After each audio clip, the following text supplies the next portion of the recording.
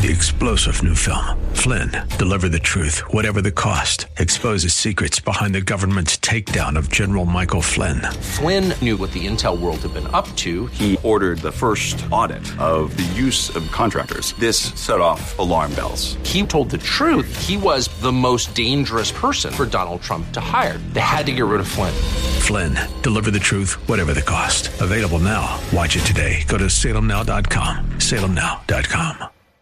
The last 3 programs have dealt extensively with the work of the Holy Spirit in our lives. So what does that look like when it relates to other people? Join us and find out next on Truth for Today.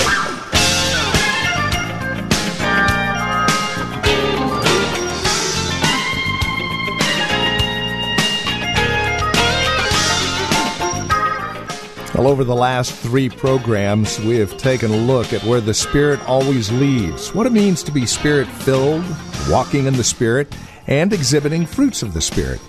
Now, if those things are in play, then it stands to reason there is a specific way spiritual people treat one another. And that's what we look at today as we continue our survey of Galatians. Won't you join us? From Valley Bible Church in Hercules, here's Pastor Phil Howard with today's broadcast of Truth for Today. Turn to Galatians, if you will. And we're going to look today at how the spiritual believer acts towards other people. We were talking about the fruit of the Spirit, that if you walk in the Spirit, that you live in the Spirit, and you keep in step with the Spirit, you won't go towards the works of the flesh, but you'll always be in the steps that are directed towards the fruit of the Spirit. That's where your attitudes and actions, you have a way of measuring yourself of whether you really are in the Spirit. I have to say that he's going to use a word in 6:1, you who are spiritual. And in the context, I think that means every Christian that has the Holy Spirit and who's walking in the Spirit. Now, sometimes believers sin, and sometimes believers quench the Spirit, but they always have the Spirit. They always have the Spirit. But he's really, I think, talking to Christians. You who have the Spirit. Spirituality is a buzzword. It's a New Age term that it means nothing today. I've got my spirituality. What's that? Well, I just feel spiritual. I feel religious everyone wants. Spirituality in the New Testament means rightly related to the Spirit. Rightly related to the Spirit. So he's going to talk to these people that he said, walk in the Spirit, and you will absolutely not fulfill the strong desires of the flesh. And he names 15 of those desires that are deeds. If you order your manner of life in the Spirit, you will put to death strong passions that come from the flesh. Not just sexual passions that lead away, moods that lead away from God. He'll put to death strong desires that come from the flesh, and you will keep in step with the Spirit. But now he's going to mention a believer who gets out of step with the Spirit and sins. But we want to look at the last verse, verse 26, and then through chapter 6:5. And we want to see how the Spirit-controlled believer walks. And we're going to see 3 burdens they deal with. How they respond to other people's burdens. How they respond to their own burden. And then I'm going to just look at an example of a burden where we really do need to help people. It'll be a little reverse order. We'll come to verse 1 for our third point. But listen to what he says. He says, keep in step with the Spirit in chapter 5. Verse 26, let us not become conceited, provoking and envying each other. Very interesting that here he's saying, keep in step with the Spirit. And as you're doing that, he warns of maybe the greatest enemy of our Christian life, a wrong estimation of oneself. And here it's vainglory, empty glory, conceit, pride, that we have this inflated estimation of ourselves, maybe because we think we're so spiritual. There's nothing like a super spiritual saint. They're lethal if they walk around with that attitude. Because spirituality produces humility, not an elite attitude. I've got it, you don't. So he says, beware that you don't fall into vainglory. And what is the evidence that a man has an inflated estimation of himself? He provokes other believers. And the word here literally means he wants to have a fight with them. He's always in a contest. He loves to argue. He wants to take you on because when you're better, there's no rivals you can't beat. And he literally moves into this attitude, I want to provoke the believers. I want to win. I want to win my point. I want to win. And so he's out, and he's the church know-it-all, and he becomes the church bully because he wants someone to fight with on one level or the other. And it's a strong term. It seems absurd to be here in the context, but that's what he says. And then, if you're not wanting to beat up somebody in provoking, this word, I want a contest with you, he winds up envying people who have things he doesn't have. And so, wow, right in the midst of this, keeping in step with the Spirit, before it, he says, verse 13, beware lest we devour one another. Here at the end of the chapter, he says, by the way, don't be provoking one another. Don't be envying one another. What's the cure? Walking in the Spirit. Spirit-controlled living. Church can be a dangerous place when people are not walking in the Spirit. They can provoke you, envy you, and they could commit any of the 15 works of the flesh in the same body. Now he goes to chapter 6, and I think he gives an example of somebody not keeping in step with the Spirit, and we'll look at that in detail. Brothers, if someone is caught in a sin, you who are spiritual should restore him gently. But watch yourself, or you also may be tempted. Carry each other's burdens. And in this way you will fulfill the law of Christ. If anyone thinks he is something when he is nothing, he deceives himself. Each one should test his own actions. Then he can take pride in himself without comparing himself to somebody else. For each one should carry his own load. Now it's kind of interesting. Verse 2, help a brother carry his load. Then he comes down to verse 5, you ought to carry your own load. We're going to find out, what is he saying? What's the difference? Let's first of all just consider this idea. Let's jump to verse 2. Carry each other's burdens, and in this way you will fulfill the law of Christ. Legalists will never help you carry your burden. Law keepers and Pharisees will never. Jesus said of the Pharisee, they only increase the burdens that they refuse to help carry. Religion can be a burdensome thing. Going to church can be burdensome. If you're loaded up with guilt every week, if you're loaded up with you've got to do, and you don't have any power to do. Did you know what happened when you came to believe the gospel? God rent the veil that blinded you from Christ, and in the gospel, behind the veil, you saw the smiling face of God. That He's no longer angry with you and never will be again. Did you know that? God will never be angry with you again. He may be grieved, but His own people, His anger was satisfied in killing the Messiah. Everything God has against you, He dealt out to Christ. Do you believe that? Do you think God is smiling at you? Or is God getting ready to get you? See, this different image. And so he says right here that I think three things here. The law demands of you what you cannot do.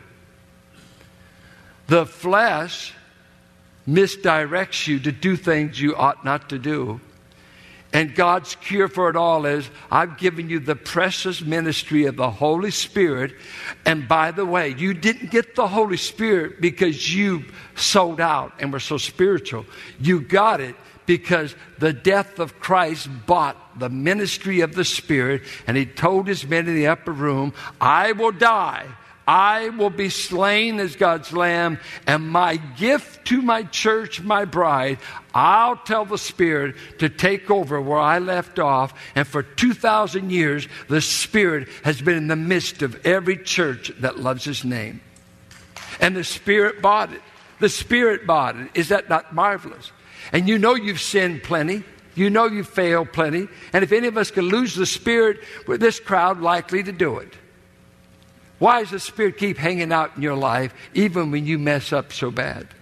Because Christ paid for your mess ups to enable a Holy Spirit to keep ministering to you. So he says here, we ought to bear one another's burdens. Now legalism says stone them.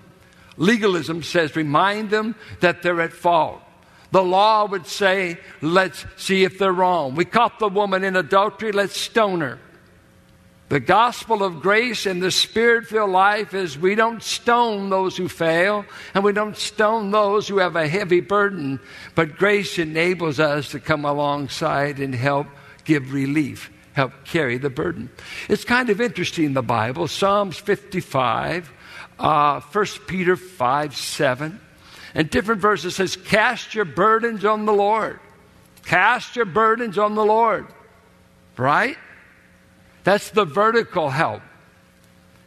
But did you know there's another dimension? And I just want you to see it in 2 Corinthians chapter 7.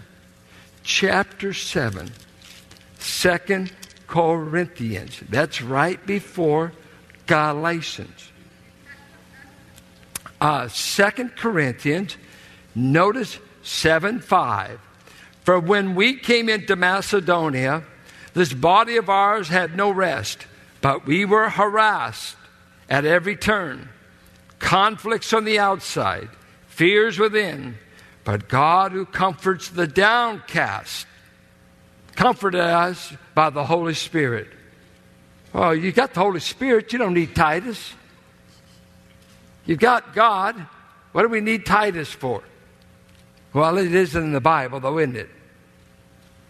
And not only by his coming, but also by the comfort you had given him. Now look at this. You saints had comforted Titus.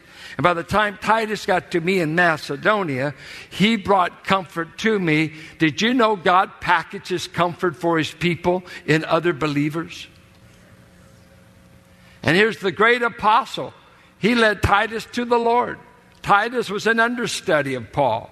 And God brought him to him, and he brought him comfort and encouragement because he came and shared the burden. Shared the burden.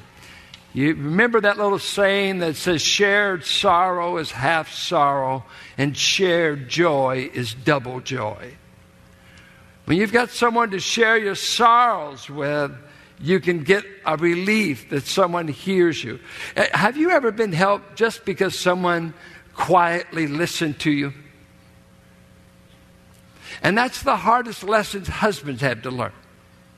Because we're in the fix-it business, you know, especially preachers. You want your wife to just tell you something, and by the time she gets through, well, she's not even through because you've had this case so many times before. You're already writing prescription. Well, honey, just do this and do that. And none of you men have this, but I've been told, I don't want you to fix me. I just want you to understand me. Hear me. But I want to fix you. You're not big enough. I need greater help than you can afford. One of the hardest things for us preacher types is to shut up and listen to people. Understanding has a healing ointment to the heart. But extroverts and counselors and professionals, we fix people. Well, it's wonderful when you come alongside and help, but here it seems to be something all Spirit-filled believers are able to do for their brother or sister. And what I find is difficult in our culture, One of the things that work, I think, against us bearing one another's burdens is it takes a lot of discernment to know if a brother or sister is burdened. In a poorer economy, in poorer areas of the world, needs are so visible. Food, raiment, shelter, a broken down car. Everything seems to be economic and something that a $20 bill could help or a $100 bill. And those are fun because they're so concrete and they're easy to recognize. But the more sophisticated people become, the better dressed, and the more the economic aspect of life seems to be met, we have to ask, are there any needs of the heart that are greater than finances? Are the burdens of the heart through discouragement? I recently become a widow. How do I live with this loss? Grief sometimes can overcome me. Saw a history of the Kennedy family last night, talking about how Robert Kennedy just had a nervous breakdown after Jack was killed. I never knew that, but said he just broke. He was trying to be everything to the family and government. He broke. The needs of our day are not always economics, but we in the spiritual life, we have burdens that are deeper than money, deeper than superficiality. It's someone that says, I'm going to pray with you, or someone sharing a verse, or someone that has an insight to help. How we crave that. And in the body of Christ, this is an ongoing ministry of Spirit-filled, walking in the Spirit, fruit of the Spirit people. You will recognize them, for they bring relief to needy, burdened down saints. And that is what we're to be doing all the time. And we want to find a body where there are no needs, no heavy burdens. Well, you better just die and go to heaven. That's when all the burdens are over. In this life, we are burdened pilgrims often traveling to a celestial city. We need each other's weight-bearing ability. I never forget being at the American River and watching my boyfriend drown. He's a big guy, Paul. And we had been at a church convention in Sacramento, and he lived up in Auburn. And so we went to the American River. It was burning up in the summer. And I'll never forget getting in that river. I swam across the river. It was a pretty narrow place. I'm not a great swimmer, so if I can get across, I figure anybody could. And then I came back, and then Paul went out, and Paul began to drown. Well, his father, who's a preacher, and another preacher were there, jumped in, went after Paul, and it was an amazing thing to observe the dynamic. I never will forget it. I'm standing with Paul's mother, who's screaming hysterically. She wants me to get in there and rescue, and I'm spent. I knew I couldn't do it. But I watched his father, who was a big man, and this other preacher get there, and they finally got in the current, got next to Paul, and they just bobbed off. Paul just would bob off of these men, and one would go down, and the other would stay up. And finally, Pastor Young, he was drowning, and so he had to give up, and he was able to get to the bank. But I saw this boy's father staying with him, arms around this boy, and pushed me down, up, pushed me down, up. And God, in His kindness and wisdom, brought him into a sandbar. And they were rescued as they fell out on the bank. And we were all just, man, we thought this was the end. But it was an amazing thing, the risk-taking that went on in those two men. They went as far as they could. If you're about to drown, son, keep using me to push off of. We're going to keep you afloat. And you see in 1 Thessalonians, some are weak. Some have this problem. Some have that. We just got to ask, are any of us spiritual enough?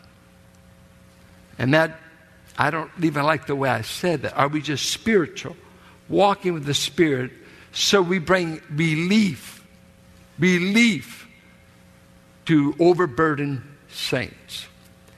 Well, he goes on and he says something that's interesting. It seems strange back to Galatians that he says, don't be too proud to do this. He says in verse 3, if anyone thinks he's something when he's nothing, he deceives himself. You could say, I'm too important to be bothered with this kind of stuff. I'm not going to get involved in rescue and burden bearing. You may have an inflated view of yourself that this is not for me.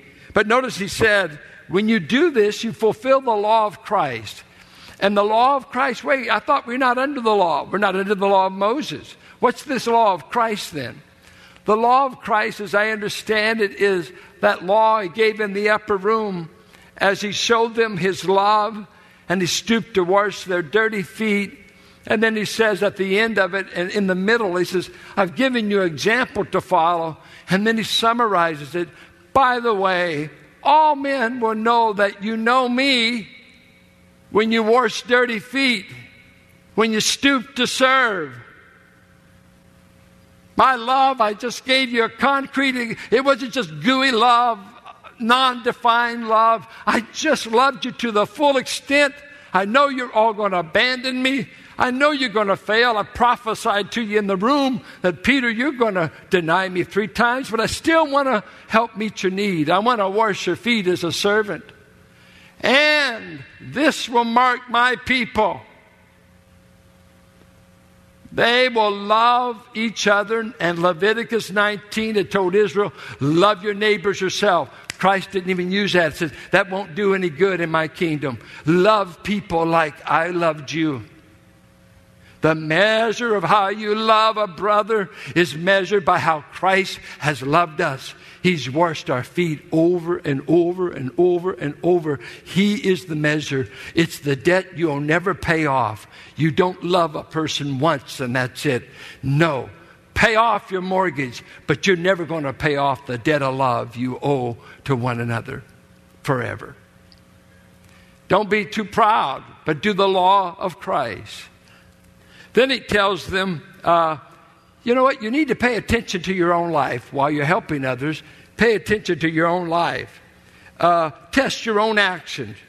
And then you can take pride that you've carried through basically what God wants. Then he says, for each one should carry his own load. Now, it sounds like a contradiction. What's he saying? It's interesting that the first word meant something that was very heavy, overwhelming. This was used of a backpack. It was used of a soldier's pack. Nothing too burdensome. Just an ordinary, I think of our kids with a backpack going to school. Not something that weights you down. Just ordinary. And what he's doing is we all have our own responsibilities. We do not need to shirk. And we don't need anyone to come in. I don't need to come in and mow your lawn, do I? You can pray for it. I just recommend you hire somebody. My wife finally did me that favor. But you can pray all day for certain loads in your life to be lifted by someone. And guess what? It's your load. Your kids are your load. Your marriage is your load. Now, we offer all kinds of help to help you with that. But we all have a certain amount of divine responsibility. And he said, we need to test our action and say, God, am I carrying out what you want me to do? Am I being responsible and accountable? And I think it comes into this word, can you rely on me to carry out a faithful stewardship?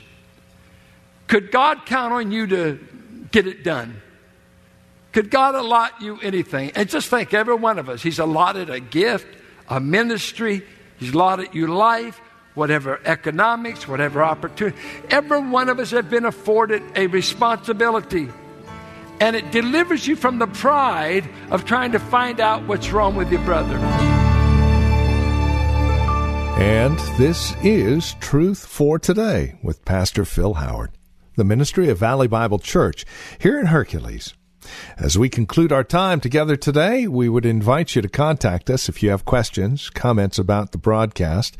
Maybe you have a question about your own walk and relationship with the Lord, or a prayer request. We'd love to hear from you. Please get in touch with us today. Now, we have a couple of ways to do so. The easiest might be simply visiting our website, truthfortodayradio.org. You can drop us an email. We have other means of contact that you'll find there at truthfortodayradio.org.